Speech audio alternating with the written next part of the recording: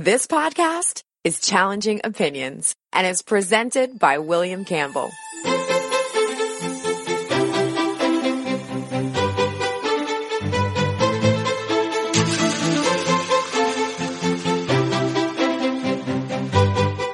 Thank you for downloading the Challenging Opinions podcast for October 7th, 2019. In this podcast, I talk to an attorney fighting against government overreach, but I ask him, is he more interested in protecting the rights of citizens or of corporations?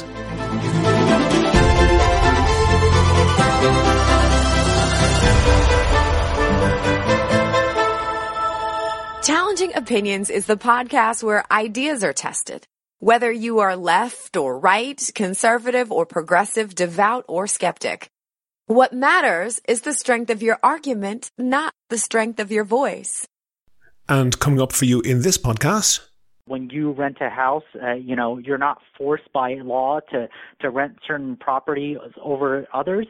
And I think, but you might be, but you might be forced by circumstances to do that.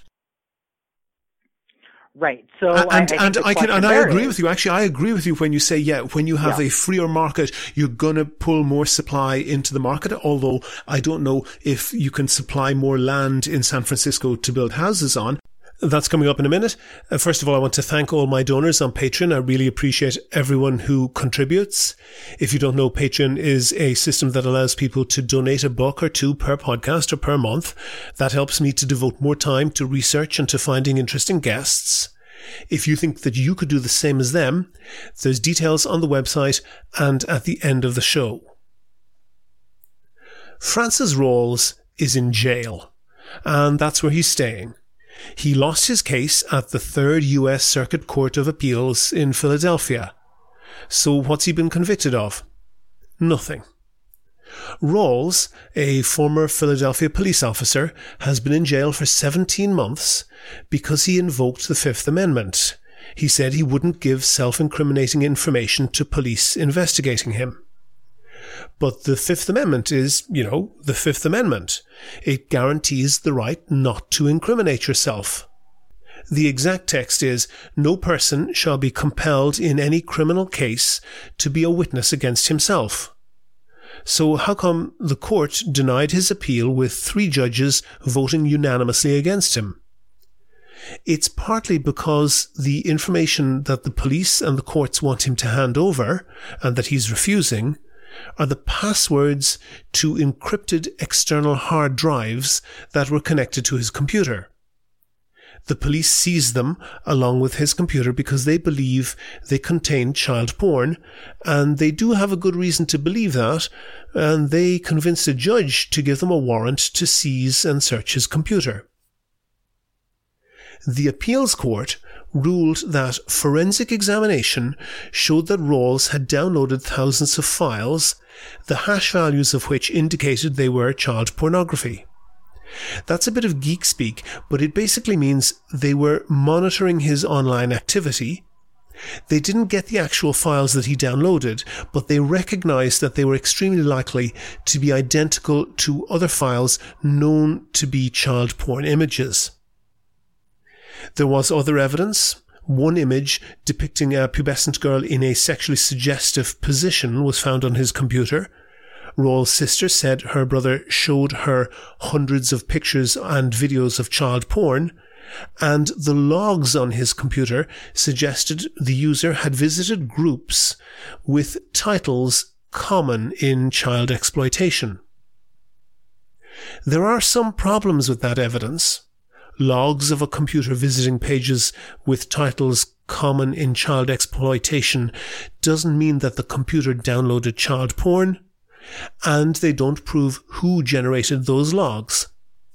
But that said, you can be damn sure that I won't be leaving Francis Rawls alone with any child of mine. But Rawls hasn't been convicted of anything. He hasn't even been charged with anything, but the court ruled that the Fifth Amendment doesn't apply. The lower court, the appeals court, and the police all agreed that the presence of child porn on his drives was a foregone conclusion. That's where my real problem was. If it's a foregone conclusion, Why not just use the evidence that shows it's a foregone conclusion to charge and convict Rawls?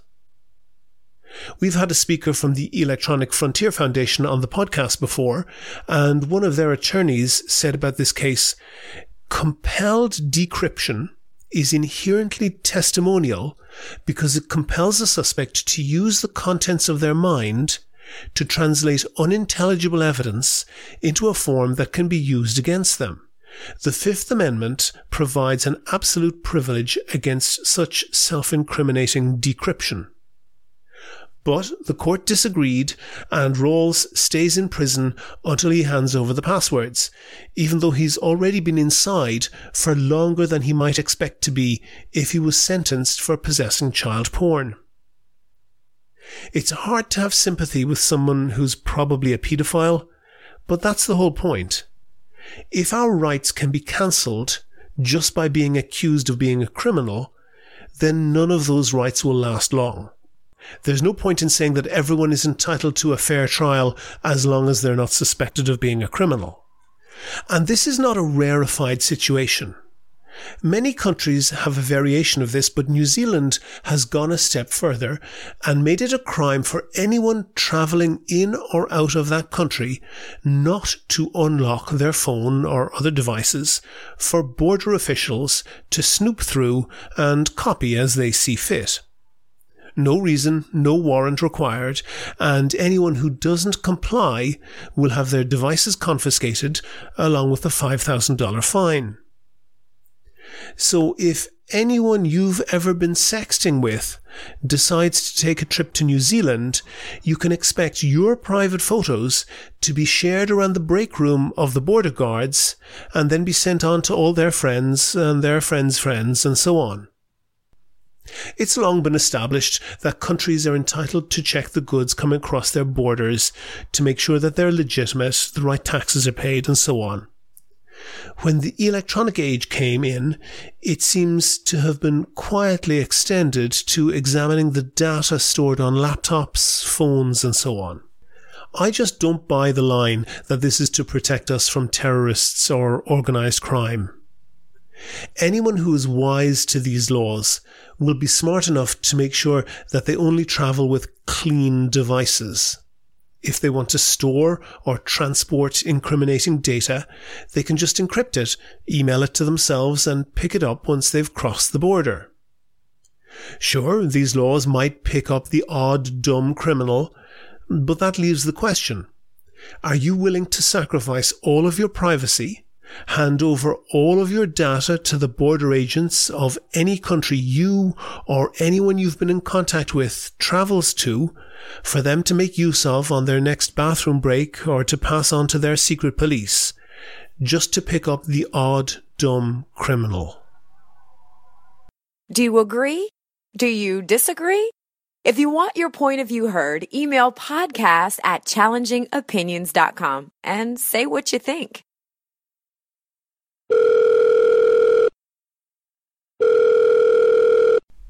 On the line now, I have Wen Fa. He is an attorney with the Pacific Legal Foundation, which is a national non-profit legal organization that represents hundreds of clients each year for free. On their website, they say that they defend the individual liberty and constitutional rights of Americans threatened by government overreach and abuse. Wen, is that a big job? What sort of things do you have to defend against? It is certainly a big job. We defend against government regulation that stifles innovation, that threatens individual liberty. Mm-hmm. We focus on 5 core areas: property rights, separation of powers, equality before the law, free speech and economic liberty. Mm-hmm. I myself focus on free speech and equality before the law. I've been looking at some of the cases that you list on your website, but maybe you can tell me a little bit about the ones that are most prominent for you. What cases stand out most for you, are most important for you? Yeah, I mean, I love all of my cases, but let me just give you an example from both of those areas that I litigate in. So in equality of the law, we litigate against government discrimination. When the government discriminates on the basis of race, we think that's wrong and that's unconstitutional.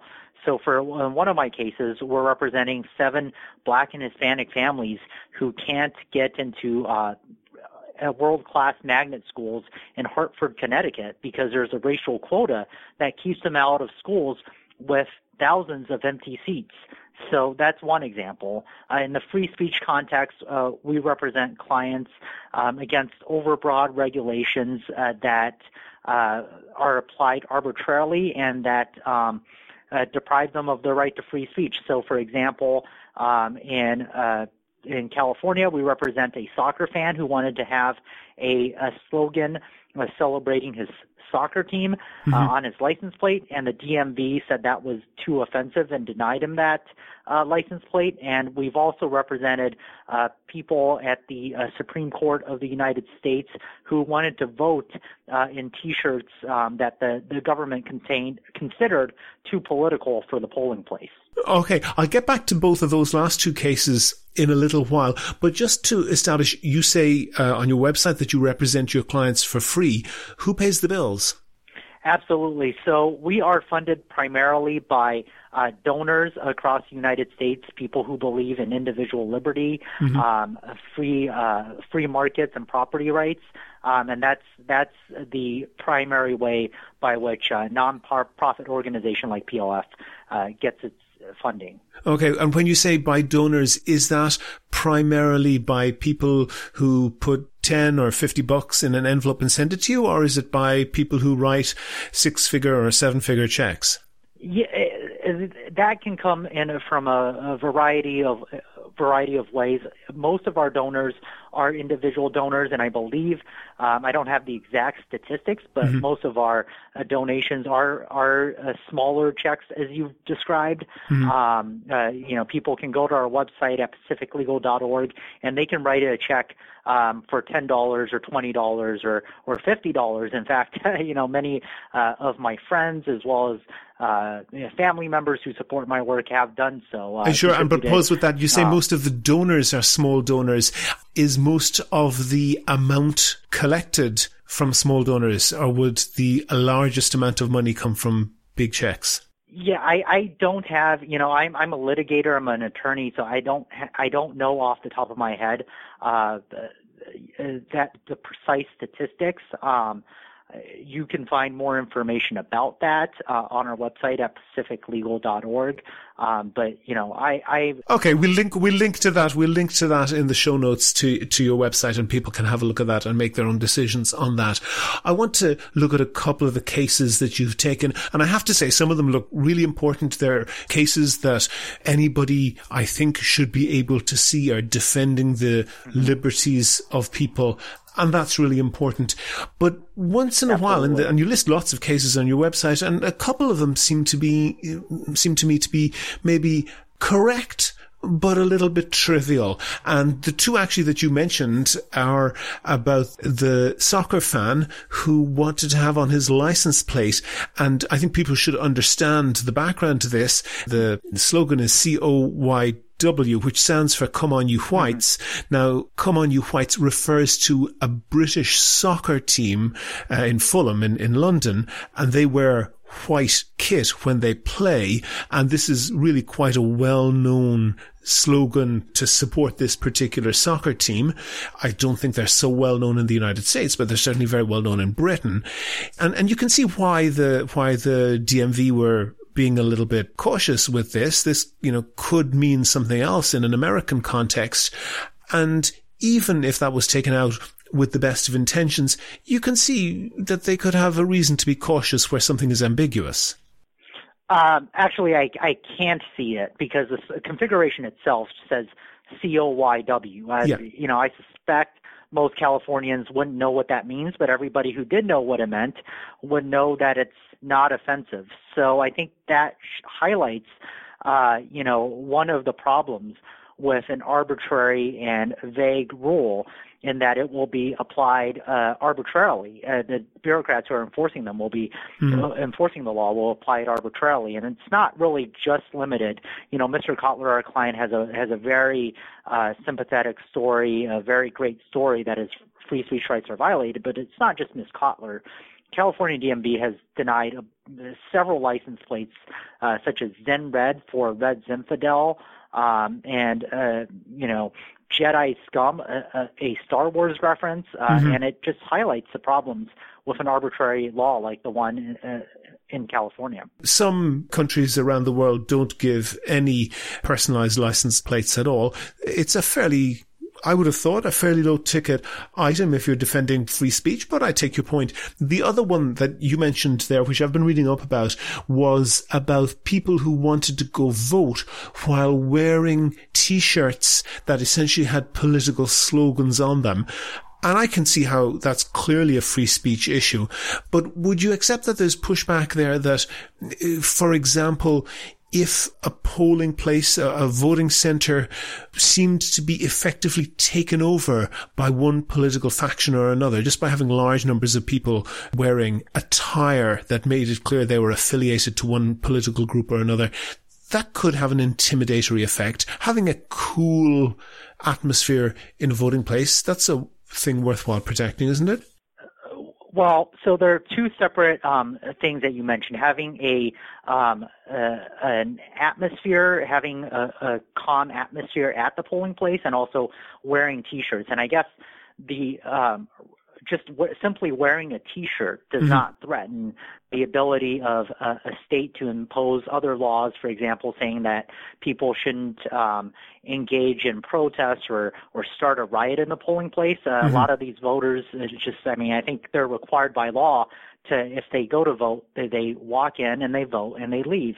But I think the law that you just mentioned that we're challenging under the First Amendment actually threatens a state's ability to maintain a calm atmosphere, because you have, in the cases of some of my clients' stories, you have firefighters who wanted to wear in a firefighter uniform after their shift, and the government actually, the election judges manning the polling place, actually stopped them from voting and told them to take off their uniforms because there happened to be a ballot about firefighter pay on the ballot that day. So I think the conflict between voters and election judges from enforcing this overbroad and vague regulation on political speech on election day poses exactly the kind of threats that you mentioned. Okay, and I understand what you're saying, and I can see that point, and that it can be enforced over broadly, and I would accept that.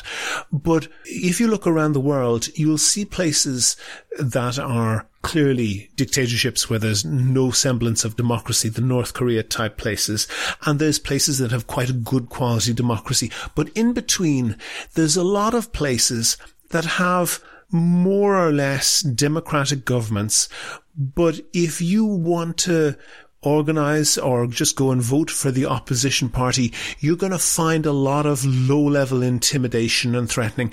And it's important to have rules to make sure that that doesn't happen. And if you have somebody maybe who's in a minority in the district that they're in, and they show up to go to vote, and they see a lot of people who may or may not be organized there, but who are wearing attire that they think, that could indicate they're going to be hostile to the voter, you can see why it's a good idea to have rules. And it's not a terribly onerous thing to do to say to somebody, if you have a political slogan on your T-shirt, turn the T-shirt inside out for the time you're going in to vote. So, I fully accept that, people shouldn't be intimidating others by force and things of that sort. Yeah, but the suggestion could also work. And if one person is allowed to show up with either a uniform or political slogans on a shirt, then 50 other people are allowed to do it. And if you're going in to vote against 50, and there's 50 people in the room wearing something that indicates they're hostile to you, that's going down a dangerous path, isn't it? I disagree. As the Supreme Court mentioned in Minnesota Voters Alliance versus Mansky, the Supreme Court case that Pacific Legal litigated and won, there are many states that actually don't have laws banning political apparel, political T-shirts, and political hat at the polling place. So you can have one person voting in a T-shirt. You can have 50 people wearing, going to a polling place with a certain T-shirt or a hat. And there's really no evidence in all of the years that they didn't have laws like that. There has ever been people who were, intimidated out of voting just by the virtue of others wearing a T-shirt or a hat.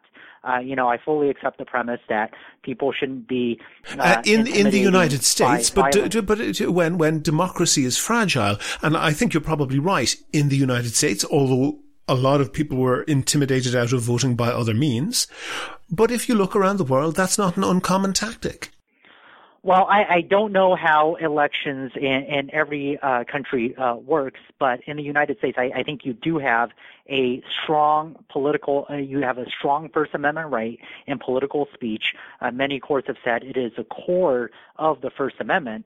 And, I think it is a very important mode of expression for many people. I mean, a statute that bans people from expressing their political views on Election Day out of all the days in the year is like a statute that bans people from saying Merry Christmas on December 25th. I mean, I can think of no other date on which it's more important to be able to express yourself and your political views. Okay. And to move on from that, because I don't want to harp on that too much, I'm looking through kind of various cases that you guys have done. And I have to say, I'm kind of cheering for you in many of the cases. I think you're standing up for individual liberty, which is something that I value a lot. But in many of the cases that you're taking, there is kind of a theme that you're standing up for the liberty of corporations more than individuals. And I see one case, or several cases actually, that you're dealing with about vaping, also about landlords' rights, whether they can put particular conditions in their tenancies, and also how they can offer those. Is it possible that sometimes the individual needs the state to vindicate their rights when the individual is much less powerful than a corporation? Well, I think corporations, individuals, there's not, a huge gulf between the two. Corporations are also run by individuals, and, I believe in a free society where people can trade and choose who they want to associate with and, who they don't want to do business with. You can shop at, some people like to shop at Walmart, other people like to shop at Target. So I think there's a lot of choice and flexibility in which corporations, individuals want to deal with. To go back to if I know, wait, that's true when, that's true sometimes, but it's not always true. If you're living in a place like Seattle or San Francisco where there's very, very intense competition for housing, you don't really have a choice as to whether you can live in one location or another. You're really trying very hard to get whatever place you can afford. Well, I think you do have a choice in housing in general, and to go back to that, why is there a housing shortage?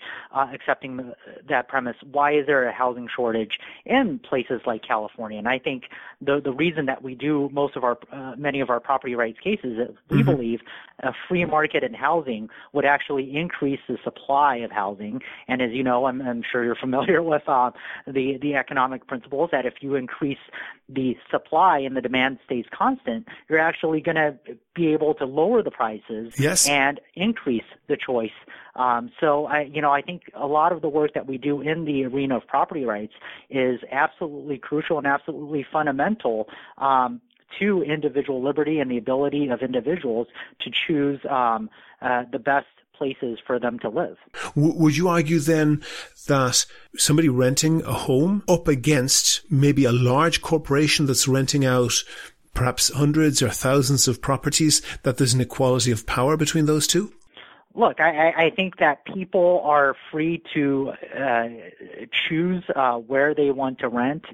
When you rent a house, you're not forced by law to rent certain property over others. And I think, the no, but you might be. Oh, no. But you might be forced by circumstances to do that.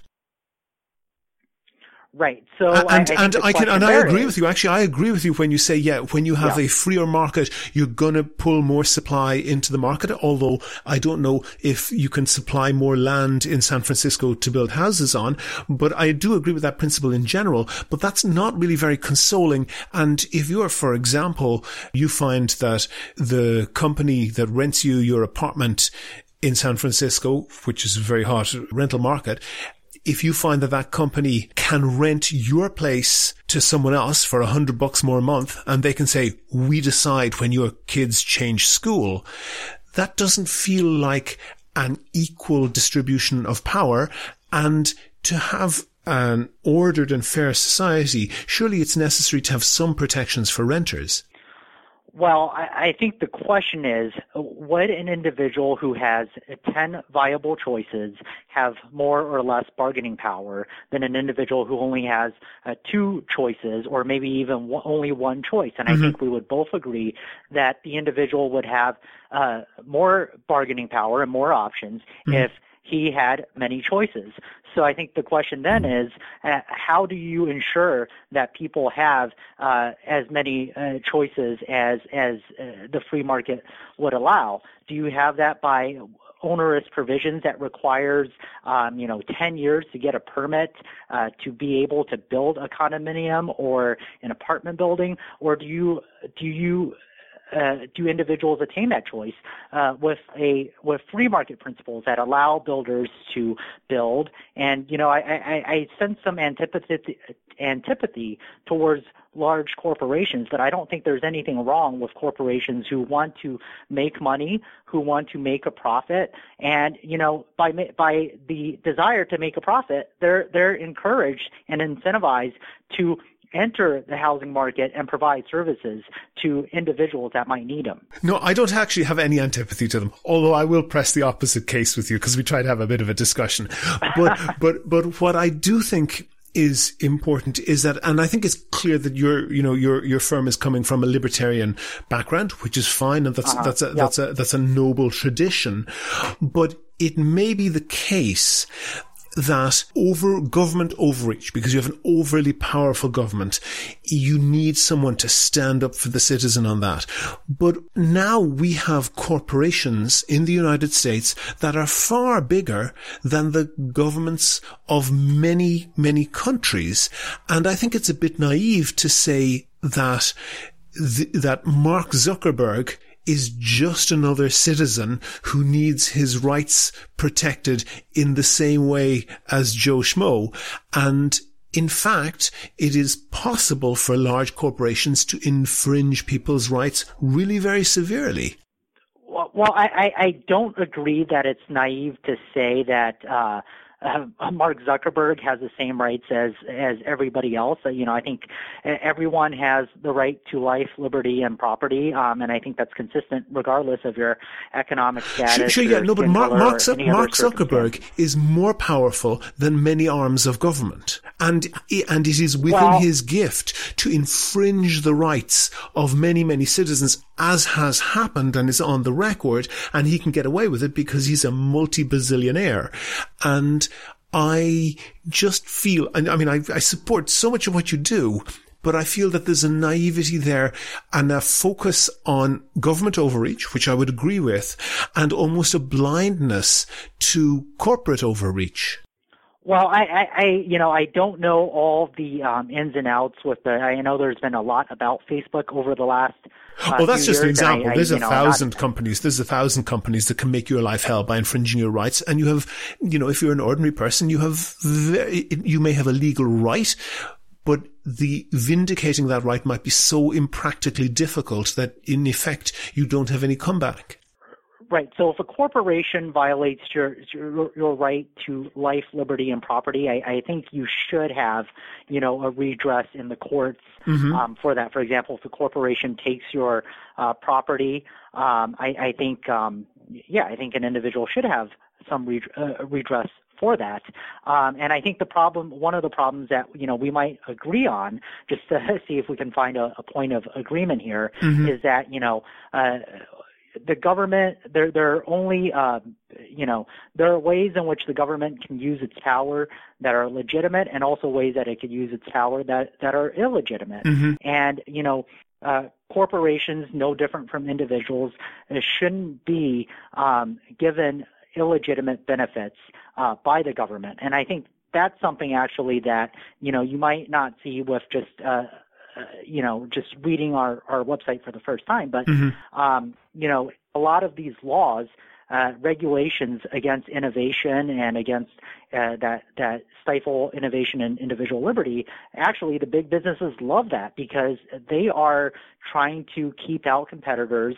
They stand to benefit when the government keeps out competitors, keeps out smaller businesses from entering the marketplace. So I think the solution that we would propose there isn't to isn't to go after the corporation, but to say that the government use of its power, whether prodded by that corporation or by someone else, is illegitimate and should be struck down by courts as unconstitutional in certain circumstances. Sure, and I agree with that, and I think that courts, and all the way up to the Supreme Court, are an enforcer of rights of last resort. But I would hope that government would vindicate the rights of individuals normally, just as a matter of course, without anybody ever having to go to court. And on your website, you're talking about vaping, and that's perhaps an interesting new topic. But we've looked previously on this podcast at vaping companies, particularly the owners of Marlboro, who've bought out Juul, targeting children, doing things like manipulating their way into schools in order to promote their product to high school students, and sponsoring summer camps for kids as young as 13 years old in order to do research on how best to market what is a highly addictive product to children. Now, you could, in one way, say that a way to remedy that is for each of those children to take a case all the way to the Supreme Court to sue the Marlboro Corporation. But surely it's better just to say, hang on, marketing addictive products to children should just be illegal. Well, I think the government certainly has a role in protecting health and safety. So if it can be shown the health risks, I wouldn't say, I wouldn't target single out marketing. I would just say, certainly regulations that protect health and safety that are related, that serve an interest in protecting health and safety, those aren't the type of laws that we actually challenge. With respect to the vaping case itself, or the vaping cases themselves, we've got a few. We have a nuanced argument there that basically is in case within our separation of powers group, in which we represent business owners that have used vaping to quit smoking, and they've tried smoking through several ways, and they've used vaping to quit smoking, and that's certainly the experience of a lot of people.